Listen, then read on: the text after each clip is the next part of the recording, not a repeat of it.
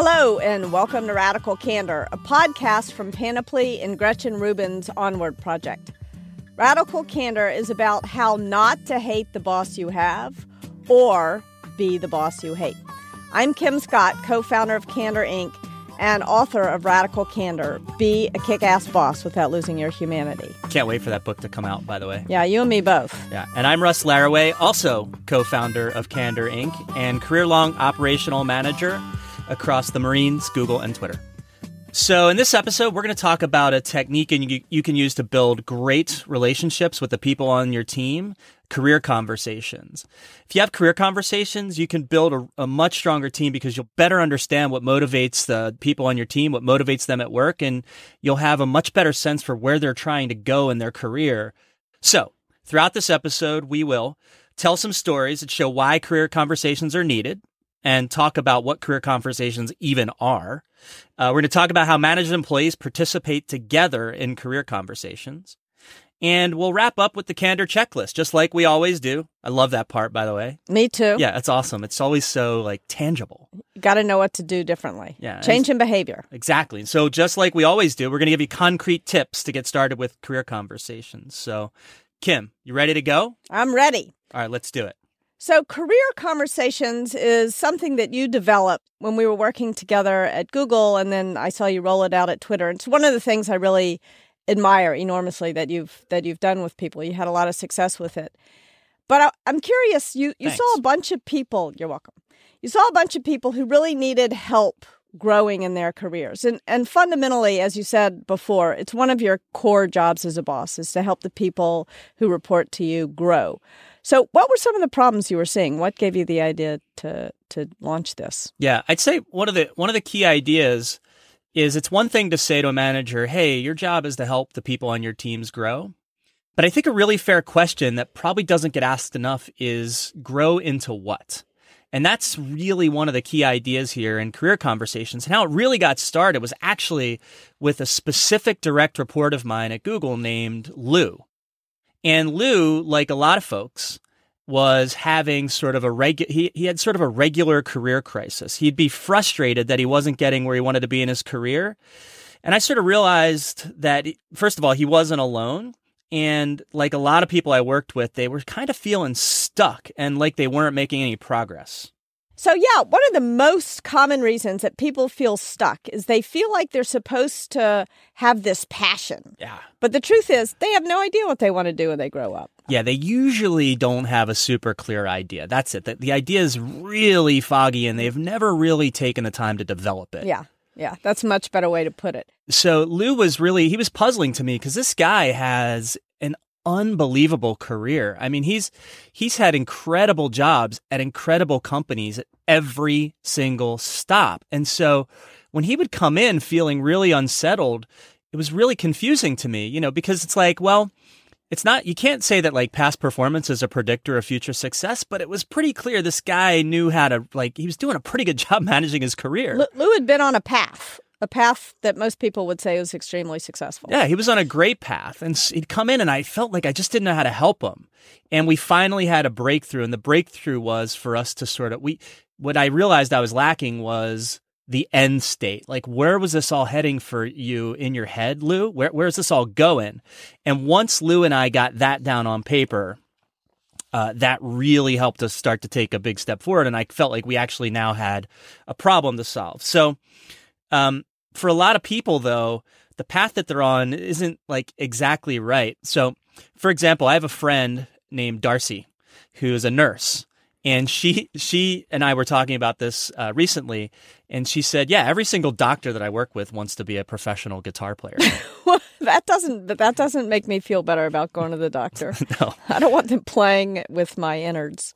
Yeah, yeah, they're playing your tendons. Yeah, exactly. That'd be a pretty interesting sound. A lot of people, and they're sort of on this wrong path, and who knows why, by the way. Often they don't even know exactly why. They're just standing like, how did I get here? They're doing surgery. They'd rather be playing guitar. Can we pause there? Because I think that's really important. It's hard, especially as a young person, but also even for me as a 50-year-old middle-aged person, almost 50, not quite. I'm 50. But it's hard to say your dreams out loud. It's really hard. For example, when I was at business school, I had a mentor, Richard Tedlow, who was really great, sort of like you were with the people who you mentored. He was really great at making me say my dreams out loud. And he finally got me to admit to him that the reason why I was at business school was because I wanted to subsidize my novel writing habit, right? And that felt to me like a risky thing to say to my business school professor. But because he got me to tell him that, he was much better able to support me, not only helping me figure out what job to take after business school, but for the rest of my career. So, for example, because I told him that, I did, in fact, while I was working at Google, write a novel about what it was like to work at Google. And he helped me find an agent for that book. And then when I was talking to him about the fact that I was really interested in thinking about what it meant to be a great boss, it was Richard Tedlow who understood that writing and thinking was such an important part of my career, who suggested the job at Apple University. So it makes a big difference. It's huge. Yeah. It's huge. There's a story of a friend of ours who used to work for Amazon, Jordan. Mm-hmm. And Jordan really wanted to be a chief technology officer. At the time she was at Amazon, she was a part of some sort of like technical architect group. They sound a little bit like Amazon's Navy SEALs from a few years ago. And they were deployed to projects to make sure that the projects were sort of done technically correctly. And her boss asked her sort of this question of what's your end game? And Jordan ultimately confessed, I really want to be a chief technology officer.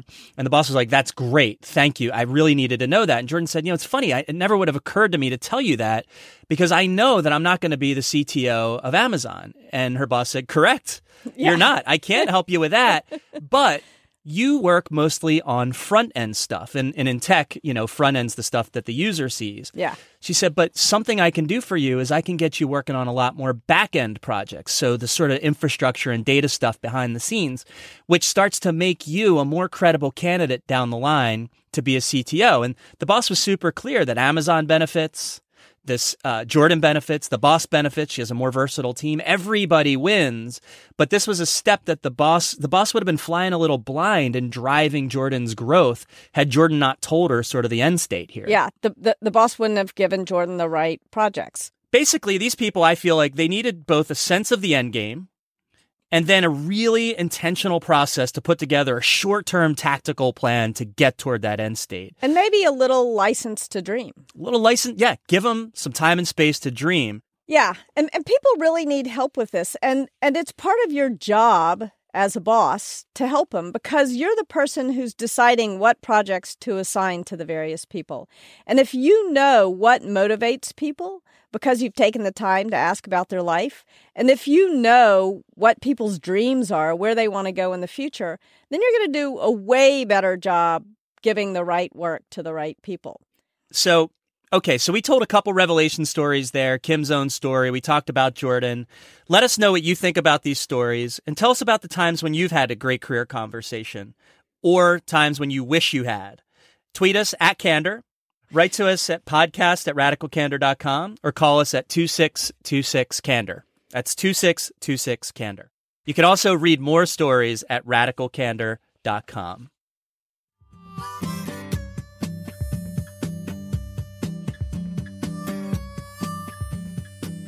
So we've talked about how effective and fun career conversations can be in managing a team.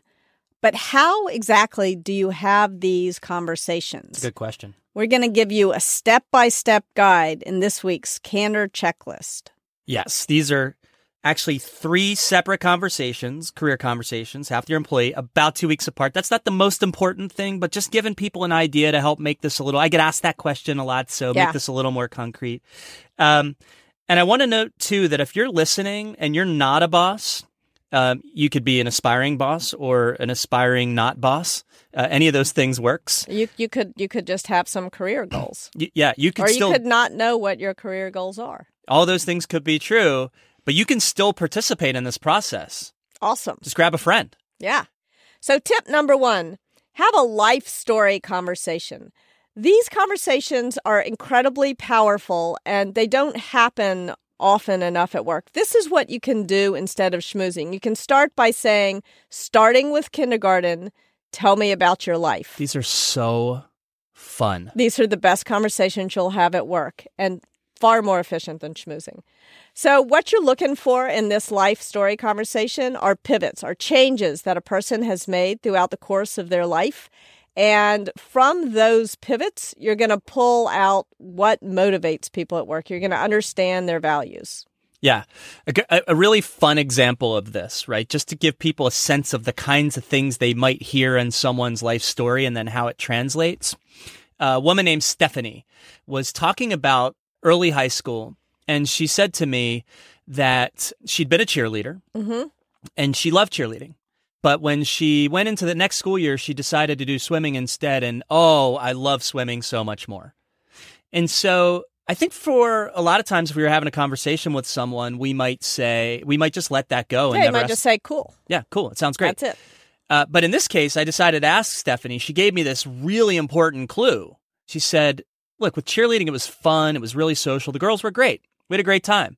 But with swimming, we worked so hard, but there was a tangible outcome. Right? So we'd go in the pool, 5 a.m., swim, and we could see our times come down, or we can get on the podium. So Stephanie is results-oriented. Exactly. So it became really clear that for Stephanie, just solving the problem or putting in the hard work wasn't sufficient. She liked to see something on the back end that demonstrated that it was all worth it. She loved the results.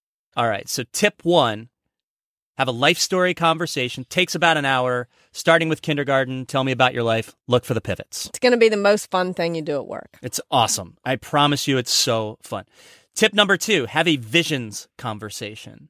So this is really the time to learn about your employees' dreams and to help them clarify them into specific vision statements.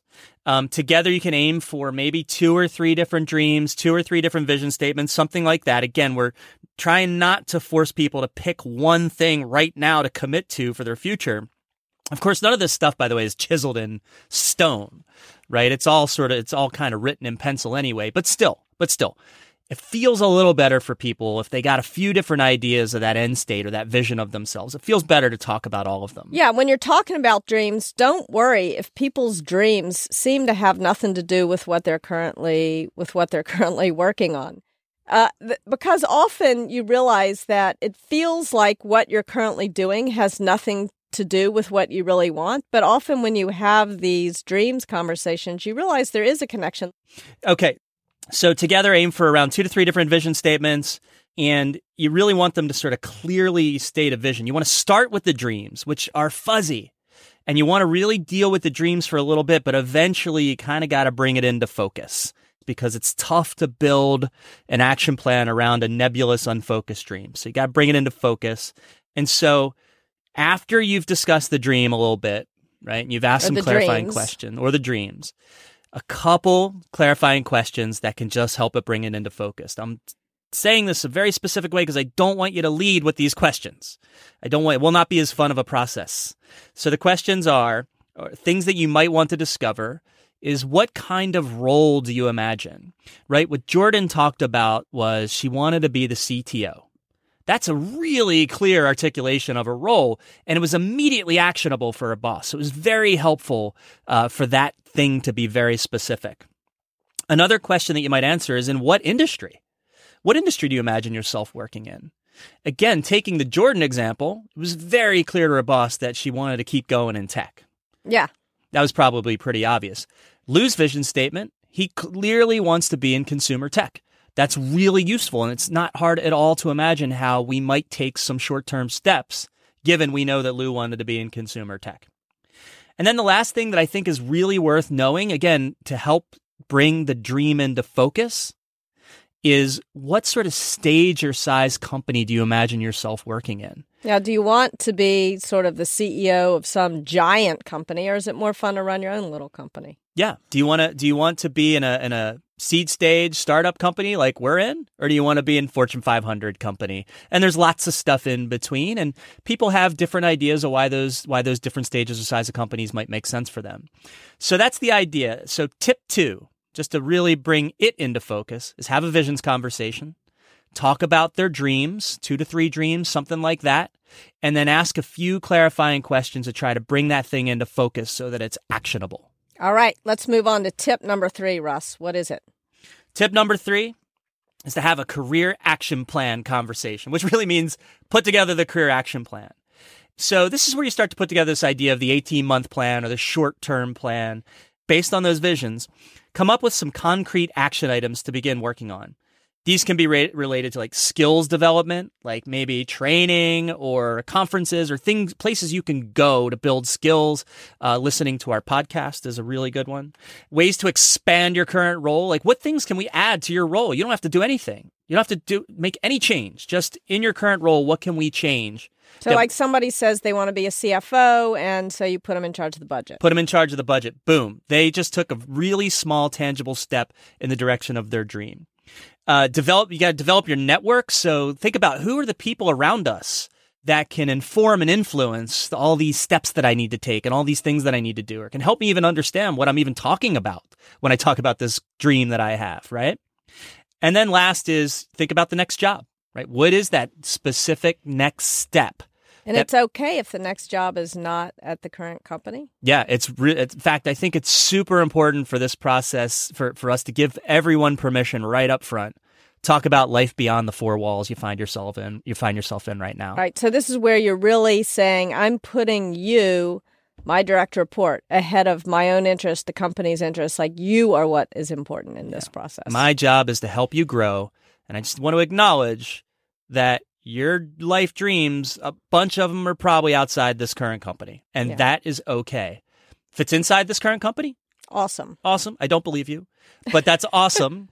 That's awesome. You better want to stay at Candor for the rest of your life, Candor, Russ. Of course, I'm going to be at Candor forever. So that's tip 3. And here's the key. For it to be an action item, you have to answer 3 questions. Do you know what those 3 questions are? Who does what by when? Exactly. We've been working together for a long time. Who will do what by when? If you have not answered those 3 questions, you don't have a career action plan. You do not have a career action plan. So just to wrap up on the Candor checklist. Do it. 3 conversations. 1 is a life story conversation. 2 is a dreams conversation. 3 is a career action plan conversation. Boom. Cool. All right. Now it's time to announce this week's Candor t-shirt winner. As you know, we're doing a t-shirt giveaway for listeners who leave us reviews on iTunes. So to enter, all you have to do is go to iTunes and leave us a review. Each episode, we're randomly selecting a listener from the reviews and giving them a really cool t-shirt. This week's winner is Barb Skinner 1, who left us a review on January 9th, 2017. She says, when I first heard about this podcast, I pulled my car to the side of the road and listened to episode 1. Wow. I love it. I'm constantly leaning toward challenge directly, parenthetical, which I don't have a problem with, but think I need some tips to soften the edges and to justify my approach, smiley face. This is beneficial for any relationship, not just boss/employee. Thanks. So true. Thanks, Barb. Yeah, thanks a lot, Barb. Please email us at podcast@radicalcandor.com to claim your Candor t-shirt. We'll be announcing another winner on the show next week, so make sure to leave us a review on iTunes and tune in next week. That's it for Radical Candor today. Our producer is Kristen Meinzer. Thanks also to Laura Mayer and Andy Bowers at Panoply. Our theme song is written and performed by Cliff Goldmacher. Please let us know what you think of the show. You'll find us on Twitter @Candor. Our email address is podcast@radicalcandor.com. Our website is radicalcandor.com. And the Radical Candor book is available for pre-order at Amazon, Barnes & Noble, Book Passage, and your local bookseller. Radical Candor is part of the Onward Project, a network of shows from Gretchen Rubin that also includes her show, Happier, and Chris Guillebeau's show, Side Hustle School. Every day, Side Hustle School profiles different people doing what they love, and maybe loving their boss, or maybe loving not having a boss doing what they love. Recently, those people have included a Craigslist wedding photographer and a woman who makes saddles for pet chickens. Wait, who rides the chickens? You got to listen to Side Hustle and find out. I'm definitely going to do that. Listen to Side Hustle School on iTunes, Stitcher, or wherever you listen to your podcasts. I'm Kim Scott. And I'm Russ Laraway. We'll talk to you next time. Thanks for listening.